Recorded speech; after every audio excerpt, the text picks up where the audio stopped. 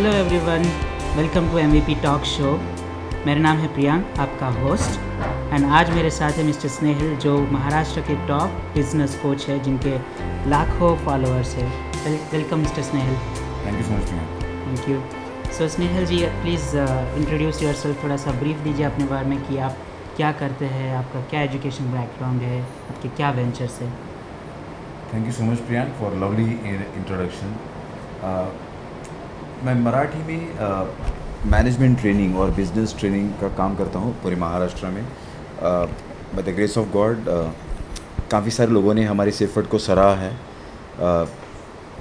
Facebook पे मुझे कम से कम अराउंड 4,50,000 लोग फॉलो करते हैं। यूट्यूब पे हमारे 2 लाख सब्सक्राइबर्स हैं। तो महाराष्ट्र में एक तरह से हमने एक मूवमेंट के तौर पे इसके हमने लिया है, क्योंकि बहुत सारे जो मराठी हमारे कम्युनिटी के जो लोग हैं वो ज़्यादा प्रीफर करते हैं कि जॉब करना, और हम उनको एजुकेट कर रहे हैं कि बिज़नेस भी किया जा सकता है। और we are really feeling great कि काफ़ी सारे हमारे क्लाइंट्स हैं जिन्होंने 100 करोड़ 200 करोड़ या 300 करोड़ तक काम करना शुरू किया है।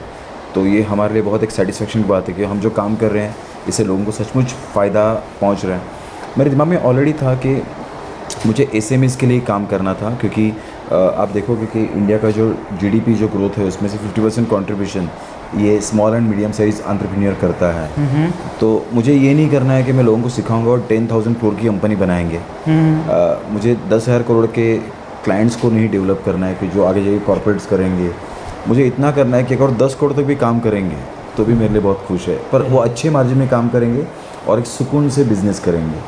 तो 10,000 करोड़ की 10 कंपनी नहीं बनानी है, मुझे 10 करोड़ की 10,000 कंपनियां बनानी है। तो ये मेरे काम करने का इंटेंशन है। दूसरा ये है कि महाराष्ट्र में एक काफ़ी अच्छे पॉलिटिशियन हैं, राज ठाकरे जी, जिन्होंने बोला था कि मुझे हर शॉप पे जो होर्डिंग होता है, या उसको नेम प्लेट्स बोलते हैं, जो ये बोलते हैं कि वो मराठी में चाहिए। मैं बोलता है वो मराठी में करके कुछ फ़ायदा नहीं, अंदर का बिजनेसमैन मराठी होना चाहिए। तो ये मेरा इंटेंशन है। Very good. सो आपका टारगेट पीपल जो मेनली महाराष्ट्र के लोग हैं, और आप मराठी के थ्रू बड़े बड़े ट्रेनिंग प्रोग्राम्स करते हैं। सो यूजुअली आपके ट्रेनिंग प्रोग्राम्स कितने फ्रीक्वेंट में होते हैं, और कितने साइज़ ऑफ ऑडियंस होता है आपके? बेसिकली मैं ज़्यादातर फ्री सेमिनार बहुत करता हूँ, जिससे मैं लोगों को एजुकेट करता हूँ। ये मेरा मुख्य लक्ष्य है। मैं हर हफ्ते एक दिन महाराष्ट्र की कोई ना कोई सिटी में जाके ये मैं फ्री सेमिनार्स करता हूँ।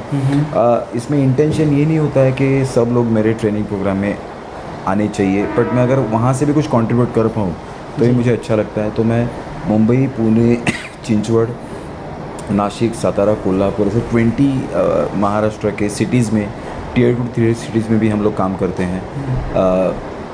तो एक ही लक्ष्य है कि मराठी जो एंटरप्रेन्योर है उसको मराठी में ये सब चीज़ सिखाना, क्योंकि वो आजकल वो अवेलेबल है नहीं। तो इस तरह से मराठी में हम लोग फ्रिक्वेंटली, हमारा एवरी वीकेंड कहीं ना कहीं भी तो प्रोग्राम होता ही है। कितने लोग होते हैं एक सेमिनार में? लगभग एक सेमिनार में 500-600 लोग होते हैं, 1000 लोग भी आ जाते हैं। बिकॉज फ्री सेमिनार होता है तो पीपल, और बिकॉज ऑफ ये ब्रांड फॉलोइंग इतनी हो चुकी है कि जैसे हमारे कोई सिटी में सेमिनार अनाउंस होते हैं फेसबुक के थ्रू, तो फटाफट रजिस्ट्रेशन हो ही जाते हैं। ये जो बिज़नेस कोचिंग का टॉपिक है और ये ट्रेनिंग है, ये आपके लिए इम्पोर्टेंट क्यों है? क्यों चुना आपने इसको? कुछ और भी चुन सकते थे टॉपिक। बहुत अच्छा क्वेश्चन है प्रियंक। जबकि मैं भी एक बिजनेसमैन हूँ, तो मुझे पता है कि एक बिजनेसमैन को कितने सारे चैलेंजेस आते हैं। अगर वो ट्रेनिंग नहीं करेगा या खुद को एजुकेट नहीं करेगा तो उसके चैलेंजेस बढ़ते जाएंगे। और रिसर्च ये कहता है कि अगर मान लो दुनिया में एक साथ, अगर आज एक साल में कोई 10 लाख बिजनेसमैन अगर बिज़नेस शुरू करते हैं तो उसका फेलियर रेट बहुत ज़्यादा है। इनफैक्ट 40% फेलियर तो पहले साल में होता है, नेक्स्ट 5 ईयर्स में 80% फेलियर होता है। तो एज अ एंटरप्रेन्योर जब मैंने बिज़नेस शुरू किया था तो मैंने भी बहुत लॉस किया था। मेरा फर्स्ट वेंचर में I lost about 1 crore rupees. और उसको क्या दिक्कतें होती मुझे पता है, और मैं चाहता हूँ दिक्कतें कोई भी मराठी एंटरप्रेन्योर को ना हो, इसके लिए मैं उसको एजुकेट कर रहा हूँ। तो एक मेरे लिए मिशन है। Very good. सो आप अपना थोड़ा चाइल्डहुड के बारे में बताइए, कैसे जर्नी था आपका? चाइल्डहुड कैसे था? क्या टर्निंग पॉइंट आया कि आप इस इंडस्ट्री में आए? पहले जॉब किया था कि कैसे बिज़नेस स्टार्ट किया? नहीं, एक्चुअली कैसे था ना, ये एक एक्सीडेंट था। टू बी वेरी फ्रैंक, मैं इस इंडस्ट्री में आ गया। बेसिकली हमारा बचपन था, हम लोग बहुत गरीबी में हुआ था। तो मैं mom was housewife, my father use to work for a private company, Larsen Toubro limited में वो काम करते थे। तो हमारी इनकम कुछ ज़्यादा डिसेंट इनकम नहीं थी, और उनके कंपनी में एक बार स्ट्राइक हुआ था। तो we have seen the low, मतलब जितना लो हो सकता है हमने देख लिया, हमने गरीबी का लो होता है। तो मैंने बचपन में ठान लिया था कि आगे जाके ऐसा कुछ काम करना है कि हमको गरीब ना रहना पड़े। तो उसके लिए एक ही ऑप्शन था बिज़नेस, पर हमारे पास हालांकि पैसे नहीं थे। तो मेरा करियर बाद में इंजीनियरिंग करने के बाद मैंने इमीडिएटली, मुझे अच्छी कंपनी में पहले असाइन मिला HCL HP लिमिटेड में।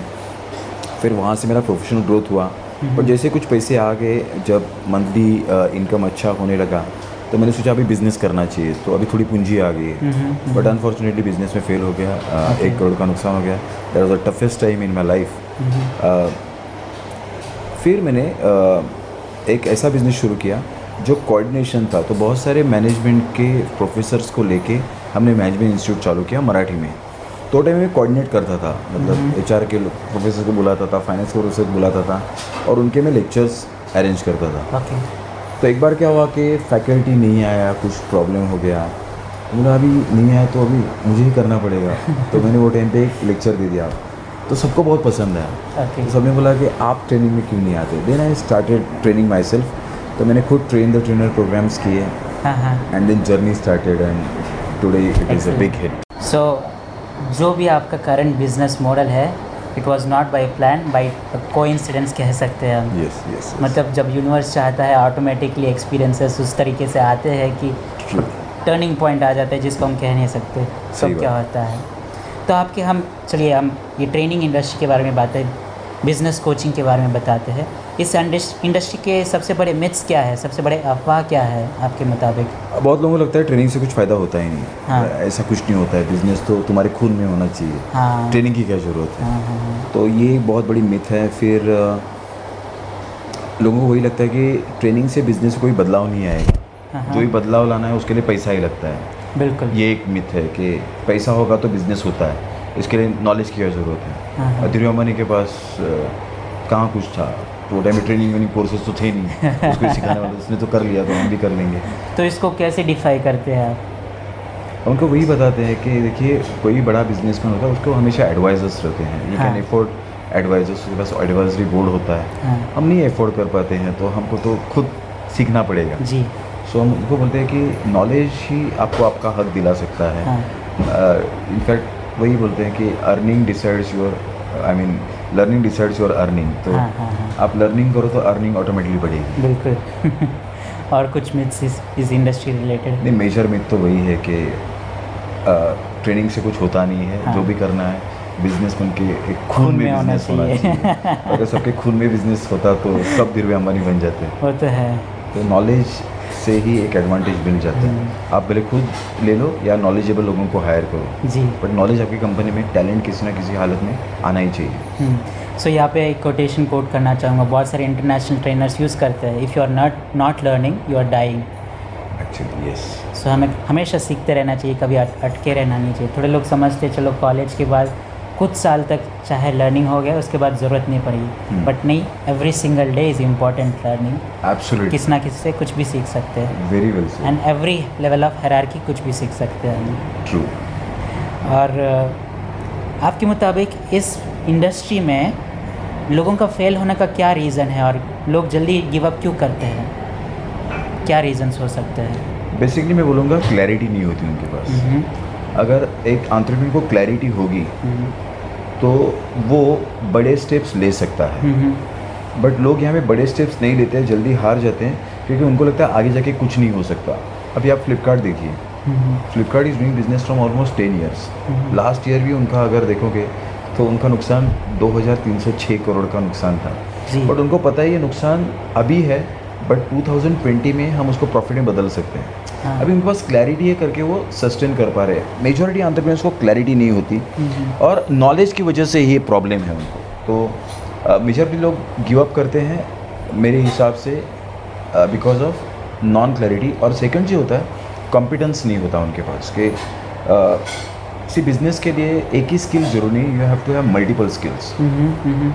तो दो चीज़ें तो बिज़नेस के लिए बहुत ज़रूरी है। एक तो मैं बोलता हूँ people skills, you need to manage people, जी। जो आपके एम्प्लॉयज़ होंगे या आपका इकोसिस्टम होगा, और सेकंड होगा सेलिंग स्किल। तो दो चीज़ों में एंटरप्रेन्योर बहुत लैक करता है, उसकी वजह से वो फेल होता है। मेरे हिसाब से ये रीज़न है।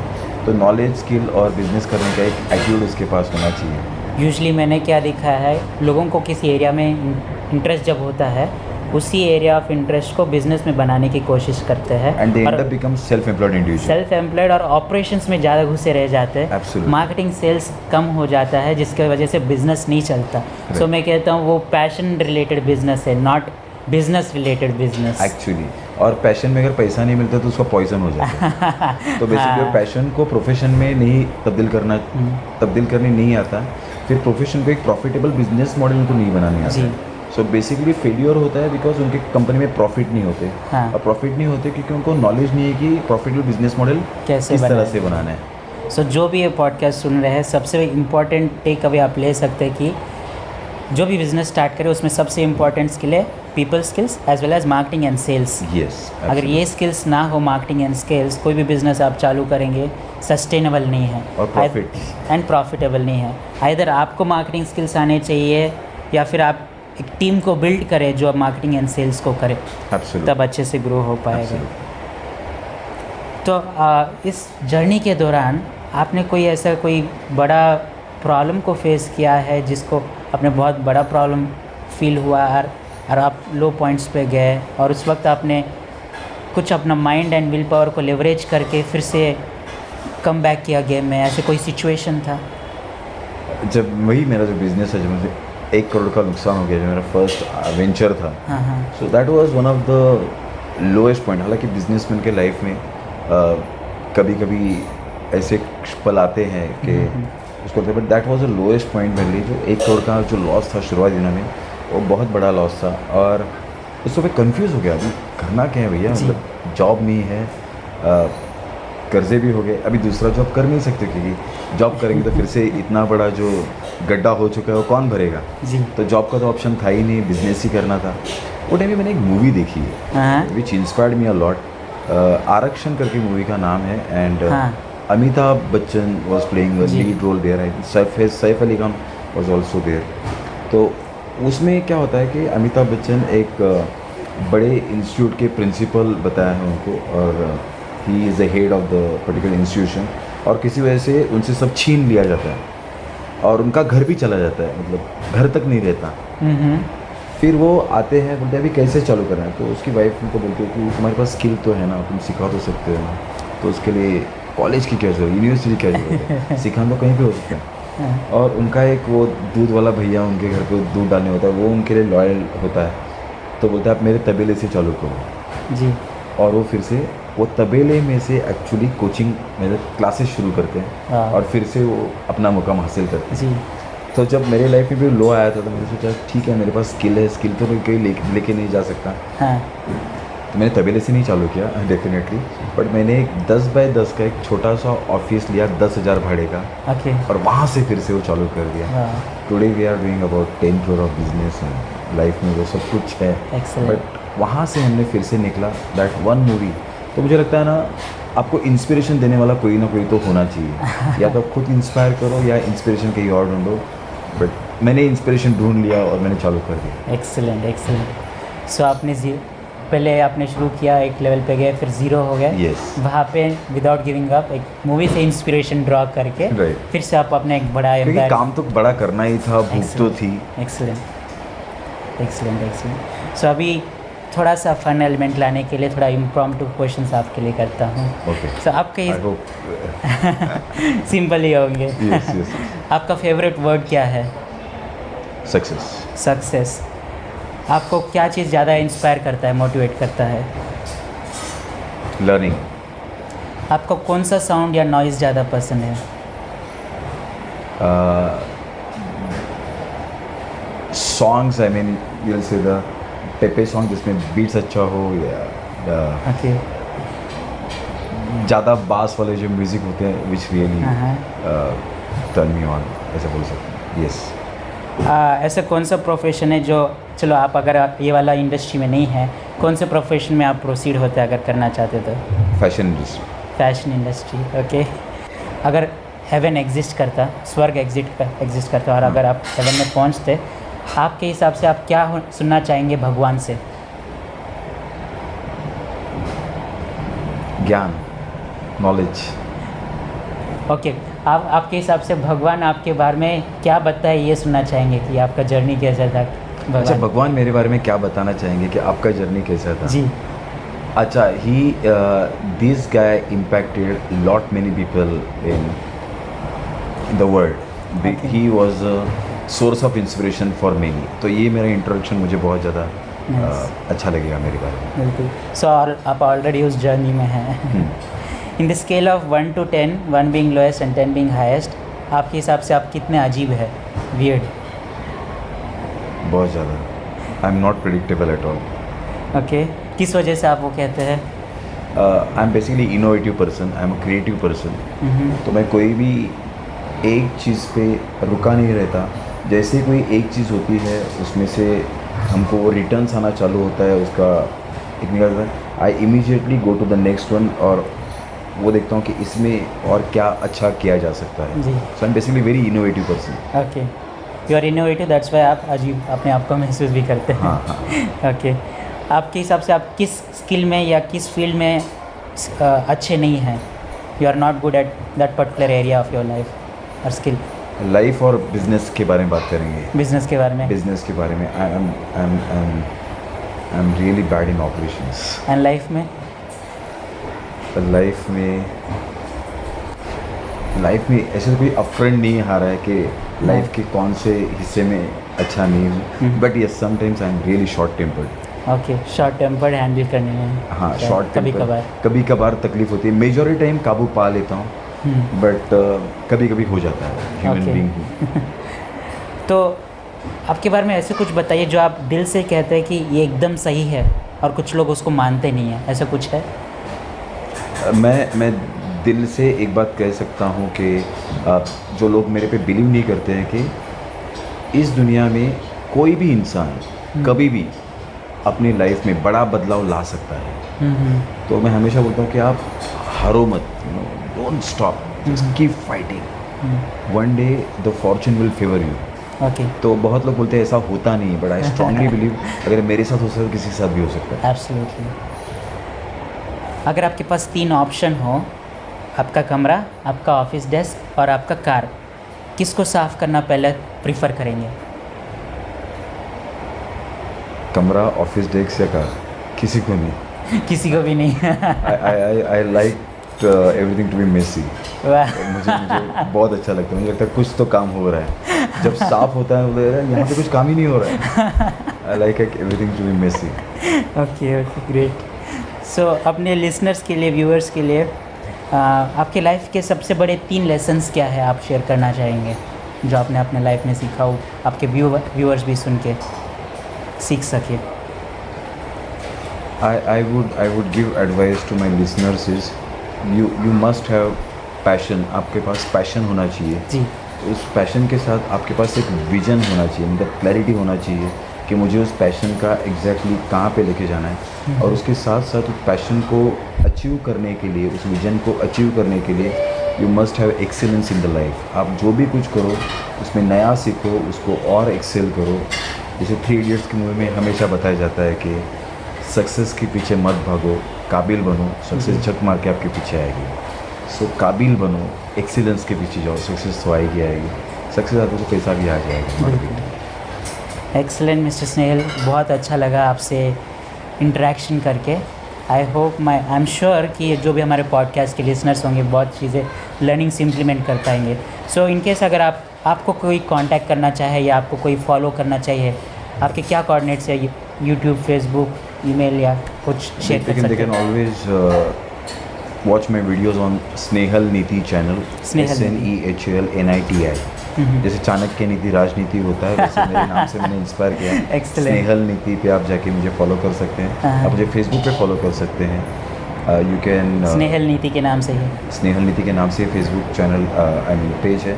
और मेरी वेबसाइट है www.snehalniti.com। वहाँ से भी आप मुझे कॉन्टैक्ट snehalniti.com। सो एक्सीलेंट। सो जो भी हमारे लिसनर्स है, do visit his YouTube channel. बहुत सारे इंस्पायरिंग वीडियोस है, फेसबुक पे लाखों फॉलोवर्स है, रेगुलर पोस्ट आते हैं, एंड यूट्यूब वेबसाइट में भी बहुत इन्फॉर्मेशन मिल पाएगा आपको. So thanks a lot mister Snehil. Thank you so much. Thank you for being here. And listeners, I hope आपने बहुत कुछ सीखा होगा. इस पोस्ट अगर आपको ये पॉडकास्ट अच्छा लगा तो please do share with your family members, friends, Facebook, so that other people also can be learning through it and अपने लाइफ को एक स्टेप आगे ले चले. This is MV Priyank signing off from MVP Talk Show. See you in the next podcast. Thank you. Thank you so much. Thank you. Bye.